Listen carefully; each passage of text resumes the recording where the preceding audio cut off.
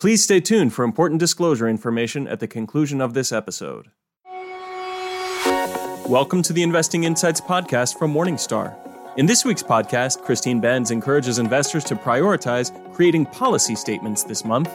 Russ Kinnell uncovers which funds investors are selling in 2021. Christine Benz shows retirees how to assess their portfolios. And Ben Johnson tells us everything we need to know about thematic funds. Let's get started. Here are Christine Benz and Susan Jabinski from Morningstar, Inc. Hi, I'm Susan Jabinski with Morningstar. Morningstar's Director of Personal Finance, Christine Benz, has created a month-by-month financial to-do list for 2021. She's here today to talk with us about our to-dos for June, which are creating policy statements for our investment and retirement plans. Christine, thank you for joining us today. Susan, it's great to see you. So you're a big advocate of creating investment and retirement policy statements. What's the value in doing so? Well, I really think there are three key benefits. The first is that having a policy statement ensures that you have a plan. So if you've gone to the bother of thinking through what your savings rate should be, what your asset allocation should be, and so forth, that means that you have a plan and you are set and ready to make these documents. So that's the first thing. The second thing is that having these policy statements can help you keep your plan on track. So if you have an investment policy statement, you can periodically compare your asset allocation to, say, your target asset allocation. With your retirement policy statement, you can compare your real withdrawal rate relative to whatever withdrawal rate you set out in the retirement policy statement. So keeping your plan on track. And then the third benefit is really one that is in the realm of succession planning. If someone needs to manage your financial affairs for you for a short while, or if something should happen to you, it's a kind of a blueprint for how you were doing things as you were doing them. So it might be a financial advisor who needs to take over, or your spouse, or an adult child, but whoever it is will have some sort of an overview of whatever your plan was for your investment mix as well as for your retirement plan. So let's start by talking about the investment policy statement. What are some of the key components of a successful investment policy statement? Yeah, I think you don't need to overcomplicate it. You want to think about the basics. So if you're in accumulation mode, you'd want to document your savings rate, what types of vehicles that you're contributing to. You'd certainly want to include something about your asset allocation, your target asset allocation, as well as how that might change over time as you get closer to your goal date. You'd want to include a little bit of detail about how you are selecting investments and what sort of threshold you're holding your investments to.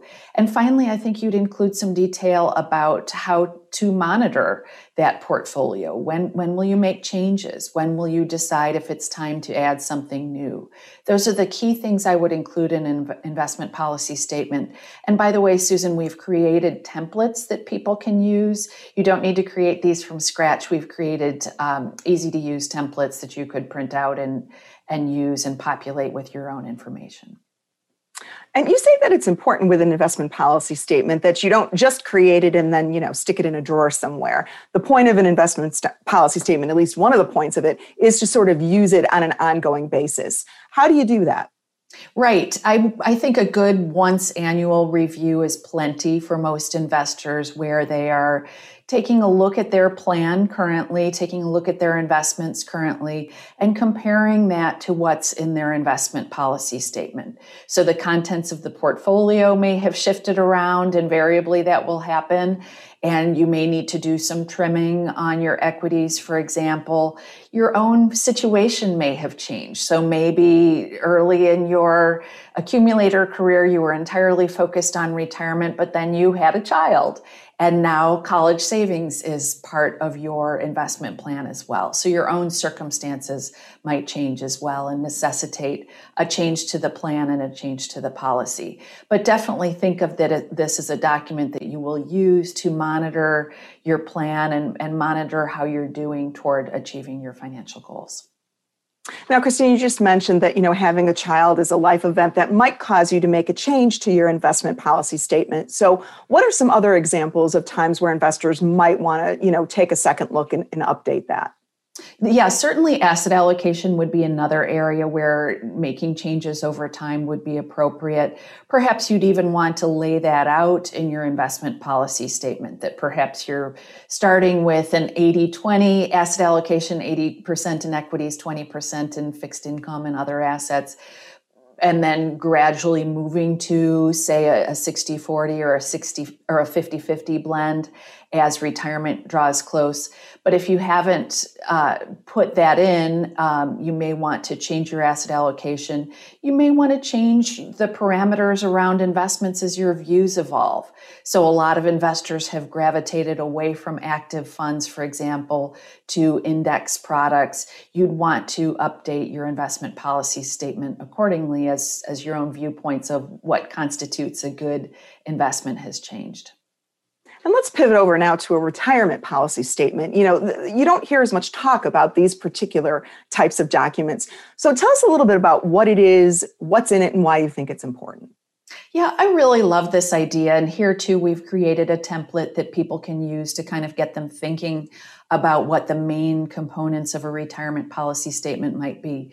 But at the top of the list would be your anticipated retirement date, what other non-portfolio income sources you might be bringing into retirement, whether Social Security or a pension, and how much income you expect them to supply on a monthly or an annual basis. And then you'd want to get into a bit of detail about your approach to your portfolio. So your withdrawal rate, your target asset allocation for your in-retirement portfolio, how you'll draw upon that portfolio. Will you draw from cash holdings? Will you draw from dividends? Will you use just rebalancing? You'd want to document all of that in the retirement policy statement. You may want to include a little bit of detail about your Social Security start date, when you expect to begin claiming Social Security, when your spouse, if you have one, will claim Social Security. So those are some of the key things that would go into an RPS. I see this as working hand in hand with an investment policy statement. So you would want to still have an IPS even when you're retired, but the retirement policy statement would be complementary. And then how would someone use a retirement policy statement on an ongoing basis? Well, here again, I think that once annual review can be incredibly powerful, and it can be just enough. You probably don't want to monitor your plan too frequently. So get in there annually, check up on your withdrawal rate over the past year, check in on your asset allocation, check in on the main constituents of your retirement plan, and make sure that what you're doing is in sync with your plan. And if it's not, and we might naturally have higher spending years in retirement, for example, you can course correct in the year ahead or in the years ahead. If you've overspent in the past year, you may find that you can tighten your belt a little bit and make up for that. So that's the nice thing, that you can reflect on what has happened over the past year and make adjustments to make your plan look better going forward. And lastly, Christine, you think that these documents should be as clear and as jargon-free as possible. Why do you think that's important? Well, as I said at the outset, I think that this type of document can be very valuable to your loved ones if they need to pick up your plan and figure out how you were managing it. So I do think that it helps to make it as plain spoken as you can possibly do. You don't need to, sort of speak investment consultant. You'd want to put it in plain English. Also, if you have a spouse or another trusted loved one who you expect might be charged with picking up your plan and taking care of it if something were to happen to you, show it to him or her and see if the information is digestible, if they understand it. If not, go back and adjust it until it is. I think that that's a great check to make sure that the plan that you've created isn't just understandable to you, it's understandable to other people as well. Well, Christine, thank you so much for your time today and for all the work you've done laying out a great roadmap for us to accomplish some financial jobs in 2021. We appreciate it. Thank you, Susan. I'm Susan Jabinski with Morningstar. Thank you for tuning in. Expand your investing horizons and look to the long term with Morningstar's podcast, The Long View. Join hosts Christine Benz and Jeff Patak as they talk to influential leaders in investing, advice, and personal finance. Search for and subscribe to The Long View today. Now, Russ Kinnel from Morningstar Research Services fills us in on recent fund flows. Hi, I'm Susan Chabinsky with Morningstar. Which funds are investors selling in 2021? Joining me today to discuss fund flows so far this year is Russ Kinnel. Russ is Morningstar's Director of Manager Research and editor of Morningstar Fund Investor. Hi, Russ. Thanks for being here today. Glad to be here. So let's talk a little bit about fund flows in general in 2021. What have the trends been? They really have continued a lot of the longer term trends, moving from active to passive, also open end to ETF, which is more or less the same thing. ESG funds continue to draw money, low cost funds, also, Vanguard leading the way, also have drawn a lot of money. So a lot of the broad trends have continued. Let's talk a little bit about a few funds that have experienced significant outflows this year. The first being Principal Small Mid-Cap Dividend Income. The fund had kind of a relatively difficult or challenging 2020. It lost a veteran co-manager earlier this year, and a significant client pulled out of the fund. What should investors be expecting here? The fund is definitely a challenge. Whenever you have a smaller mid-cap fund with big outflows, that can be a much bigger problem than, say, at a large cap fund or a high-quality bond fund. So it's definitely worth watching to see if there's an impact. You mentioned Dave Simpson, one of the managers left, but we still like the team. We still rate it bronze, but the fund had a 73% outflow over the trailing 12 months, which is huge. And so we'll have to see how that goes. In 2020, their emphasis on dividends led them into energy and financials, which is a really bad place to be.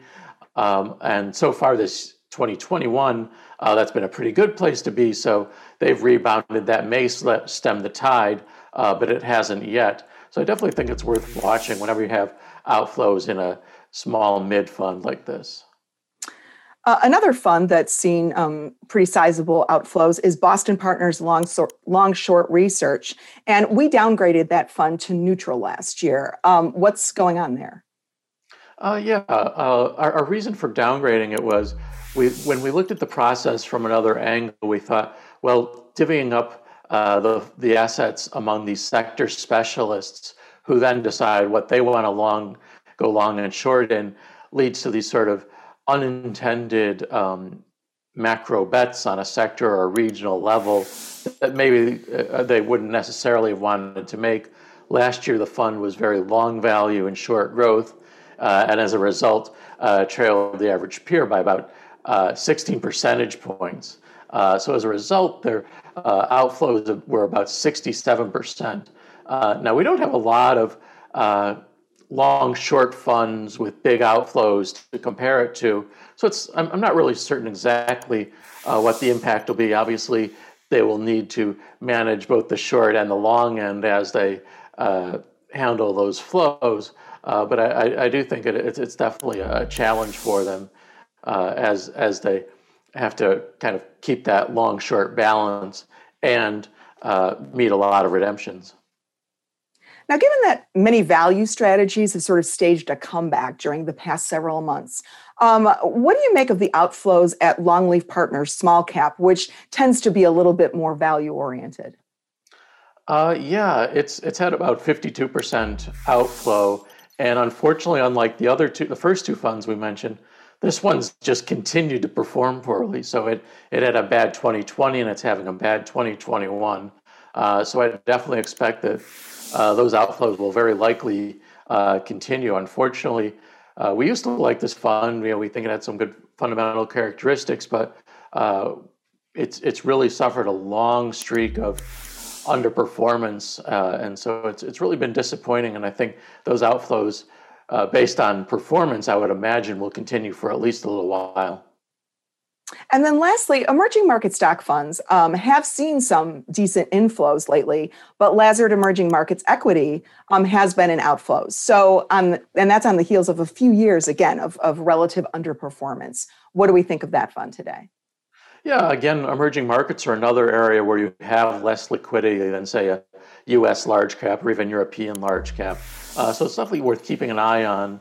Once again, the story is about value. They have a value tilt, and so they really underperformed in 2020, though they've come back a little bit in 2021. But a 49% outflow is a pretty significant hit, and so again, when you get into these levels, you can have a bit of a self-fulfilling action where outflows cause losses, losses cause outflows. So again, I think a little caution is warranted. I think it's something we'll want to continue to watch. Well, Russ, thank you so much for your perspective today, not only on flows in general, but on these funds specifically. We appreciate it. You're welcome. I'm Susan Jabinski with Morningstar. Thank you for tuning in. What role does the finance industry play in closing the racial wealth gap? A little more than you might think. Tune in to our virtual panel, Closing the Gap, Building Black Dollars, on June 17th at 1 p.m. Central to find out more. We'll be discussing how advisors can help people from diverse backgrounds overcome financial obstacles and achieve investing goals. We'll also be accepting questions and sharing resources throughout the conversation, so you really don't want to miss out. Be sure to like and comment on Morningstar's YouTube channel and set a reminder to join the conversation on June 17th at 1 p.m. Central.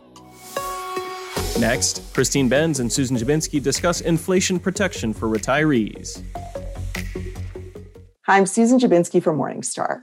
Consumers are seeing signs of inflation, which might strike fear into the hearts of some retirees who lived through the very high inflation rates of the 1970s and 1980s. Joining me to discuss how to assess how inflation tough your retirement portfolio and plan are is Christine Benz, Christine's Morningstar's Director of Personal Finance. Hi, Christine. Thank you for being here today. Hi, Susan. It's great to see you. So how big of a concern is inflation right now? Should we start worrying? Well, there have certainly been some worrisome headlines. We had a much higher inflation reading for the month of April than was expected. And I think that that has some consumers worried. We've seen the market appear to be a little bit worried about inflation. We've seen bond yields ticking up. The big thing that economists seem really puzzled by is that they're not sure whether this is just sort of a short-term phenomenon associated with the reopening of the economy, with fuller vaccinations, kind of the pent-up demand that is out there, and whether it will go back to more normal levels going forward. So I would say it's very much in the category of watch this space. I don't think it's a hair on fire, worry about inflation moment just yet. But certainly we all have gotten very accustomed to inflation being very, very low. It may not always be the case. So I think it's worth keeping on your dashboard, especially if you're someone who is retired and in part living on your portfolio. So if a retiree is concerned about inflation, how can he or she go about sussing out how big of a threat it might be for them? It's a really good question. I would say take a close look at your spending. The tricky part is that spending over the past year was pretty anomalous relative to what it's likely to be in the years ahead, because we had so much constraint in terms of what we could do in terms of travel and restaurants and all the things that constitute quality of life, especially in retirement. But do start taking stock of your spending. Think about the categories where the biggest parts of your budget go. The good news for retirees is that some of the categories where we've been seeing high inflation lately do not affect them as much as the general population. So energy prices we've seen have been going higher. Retirees in aggregate tend not to spend as much on energy. They tend to not be commuting, for one thing. And so that's less of a drag on their budgets. On the other hand, healthcare inflation, at least historically, has been running higher than the general inflation rate. That's a category where retirees do tend to spend more than the general population. So spend some time looking back on your spending over the past year or two. Think about the categories where you're spending and take a look at whether the inflation is trending up or down in those areas. So the Bureau of Labor Statistics does publish a really nice granular view of where inflation has been heading up or down. Compare that to your own spending categories. I think it's also important to take a look at your in-retirement income sources, specifically looking to find out if any of them offer you some inflation protection or an ability to keep up with inflation. Yeah, I think that's such a valuable exercise. And I really think of retirees as being on a spectrum here. So in sort of the perfect inflation hedged category would be a retiree who's lucky enough to retire with a full pension that's providing most of his or her income needs or all of his or her income needs and is inflation adjusted. The problem is such pensions are really pretty rare today, mostly just in the public sector do we see those sorts of pensions, but that's someone who's sort of perfectly protected against inflation. At the other end of the spectrum would be someone who is relying exclusively on his or her portfolio to meet income needs in retirement, and they're hunkered down in very safe investments that don't provide any insulation against inflation. That person is very, very vulnerable to inflation. Most of us will land somewhere between those two poles. So for most retirees, they're getting a portion of their income needs from Social Security, which is inflation adjusted, but they're also pulling additional living expenses from their portfolio, which is not inherently inflation adjusted. So take stock of that, see where you fall on that spectrum. So, Christine, what about at the portfolio level? Let's say someone is tapping into that portfolio as a retiree for retirement income. Are there particular asset classes that will do a better job of helping insulate them against inflation? Definitely. So when we think of fixed income assets, your best ally there is to use some sort of Treasury inflation protected securities. Professionally managed asset allocations from, say, our colleagues at Morningstar Investment Management would typically include 20 to 30% of the fixed income portfolio in Treasury inflation protected securities for people who are retired. And then you might think of some ancillary fixed income assets around the margins of your fixed income portfolio. So high yield bonds or bank loans, for example. That's the fixed income piece. On the equity side, I think a key thing to keep in mind is that even though equities are not a hedge against inflation, so if inflation goes up 3%, your equity portfolio won't necessarily go up 3% too. Equities have historically generated better returns than inflation. And that's one reason why I would argue that retirees, even conservative ones, should maintain ample exposure to stocks in their portfolios, even in retirement, because that does provide some cushion against inflation. And you've been a little bit less enthusiastic traditionally about some of the categories that investors might think of when it comes to inflation protection, like real estate or commodities. Why is that? Well, a couple of reasons. One is that it's really hard to get the timing right on these assets. You might maintain ongoing positions in them, but investors sometimes give up on them at the worst possible time. So that is a key reason. And the other thing with commodities is just they're extraordinarily volatile. And so even though they have tended to be pretty positively correlated with inflation, many investors just have a hard time sticking with them. So those would be a few of the key reasons that I would be less optimistic about including those categories. Another thing to keep in mind is that they are not as encompassing as CPI. So real estate investments have historically had some correlation with inflation, some utility as inflation hedges, but they're really just encompassing a narrow segment of the market. So they're not as broad-based as, say, the inflation adjustment that you would receive with a Treasury inflation protected security.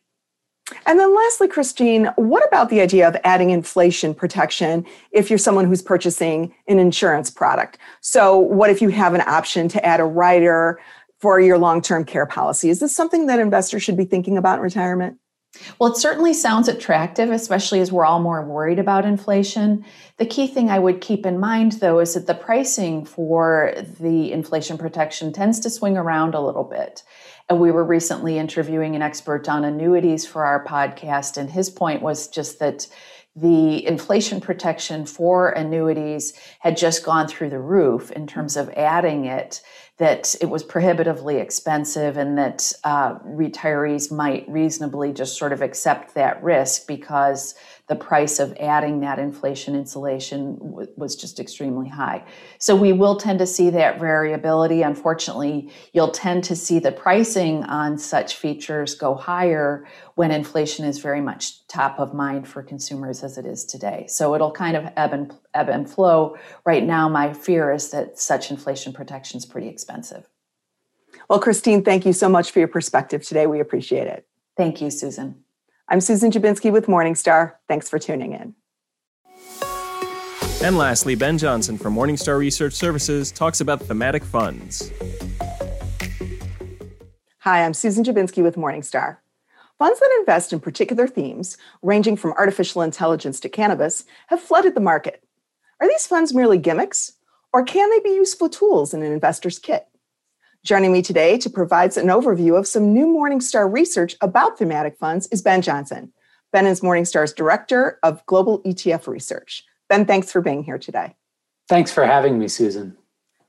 So Ben, how has the number of thematic funds and investor interest in them grown over time? We've seen dramatic growth in thematic funds over the course of the past few years. In fact, if you look back over the 3 years through the end of March 2021, assets under management worldwide in thematic funds tripled to nearly $554 billion. That represented 2.1% of all of investors' assets that are invested in managed investment funds worldwide. That's up from 0.6% if you were to go back 10 years. What we've seen at the same time is that the menu of these funds has also grown. Just last year, we saw a record 237 new thematic funds launched globally. That's up from 167 in 2019. And if you look back to the end of March of 2021, worldwide, there were 1,159 thematic funds available to investors around the world. What we've seen is really that a lot of this has been driven by net new money, net new interest on the part of investors. So if you look at the US menu of thematic funds in particular, more than $81 billion in new money flowed into US thematic funds in 2020. And during the first quarter of this year, what we saw was the strongest quarterly flows on record. More than $35 billion flowed into thematic funds in the US in the first 3 months of 2021. Now, what themes seem to be resonating most with investors? Well, it's a great question. And there are really a variety of different themes that fall under this umbrella that range from advances in technology. So think of things like electric vehicles, think of things like DNA sequencing, to on the other end of the continuum, you mentioned before, cannabis themed funds. There are now psychedelic themed funds. There are also more timely themes, emerging themes that we've seen come up over recent months. Just in 2020, we saw 3 different work from home themed ETFs that were launched, that were brought to the market in the US. The ones that have really resonated are the ones that tend to be more broader in scope, those that focus on a variety of different emerging themes. They tend to feature prominently in their legal names or their marketing materials words like innovation and disruption, which is really broad spectrum. It can apply across a variety of sectors, across a variety of industries. The other sub-themes that really have proved popular over the course of the past year plus have been those with a clean energy focus. As part of the excitement around infrastructure development, a Green New Deal, what we've seen is that investors have poured into green energy themed ETFs. In fact, if you look at one of those ETFs in particular, the iShares Global Clean Energy ETF, ICLN, is the ticker for that fund. That fund grew 885% on an organic basis over the 12 months through March. It got so big, it actually had to change its underlying index to accommodate its heft. So very broad sort of innovation, disruption-oriented thematic funds, those from the ARK family of funds in particular, which has seen tremendous growth. So if you look at 2020 alone, ARK in and of itself accounted for 1/5 of all of the money that flowed into all thematic funds. In the first 3 months of this year, it accounted for nearly 1/2 of the flows into thematic funds. So part of it is the themes, part of it is the family. And in this case, it's a family that's produced tremendous performance and has seen absolutely torrential flows for much of the past year. And as I mentioned before, clean energy, another theme that has been very popular with investors over the course of the past year plus. So let's talk a little bit about performance of thematic funds over time. What does that look like in general? Well, if you look at success rates among US thematic funds, over the short term, they've done actually remarkably well. So if you look back at 2020, of all of the thematic funds that are available to investors in the marketplace, 80% of them outperformed the Morningstar Global Markets Index during the calendar year.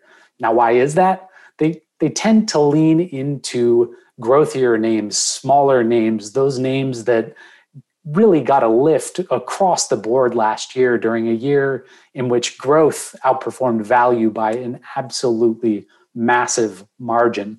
So uniformly, almost uniformly across these funds, as should be a little surprise, what you see is more of a growth bent, in some cases an ultra growth bent, which really helped them over the short term and which helps to explain their recent popularity. They've performed remarkably well.